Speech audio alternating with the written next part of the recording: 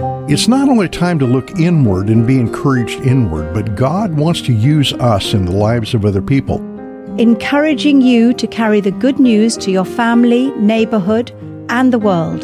This is Footsteps from TWR. Your host is Andy Napier. As believers, when we experience difficult trials, how do we respond? Could our faithful, loving, and sovereign God be at work, not just for us, but for others? Here's TWR President Lauren Libby. I think anytime you go through a crisis, it's always, well, how does it affect me?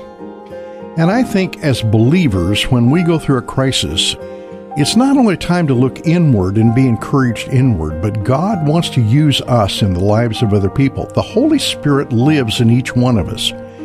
And as we allow the Holy Spirit to use us to encourage other people, you know what? It is amazing how the lights can go on for people.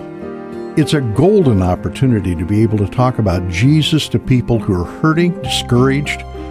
And you know, you may be hurting and you may be discouraged. Share that. But also talk about how Jesus has met those needs.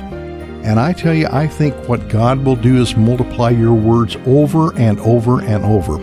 Talk about Jesus. Talk about why He came. Talk about why it's so important that we turn our concerns, our cares, and our future over to Jesus Christ. In 2 Corinthians 1:4, we learn that God comforts us in all our affliction so that we may be able to comfort others. To listen again to this or any past episode of Footsteps, go to twr.org/footsteps. twr.org/footsteps. Footsteps is a production of TWR.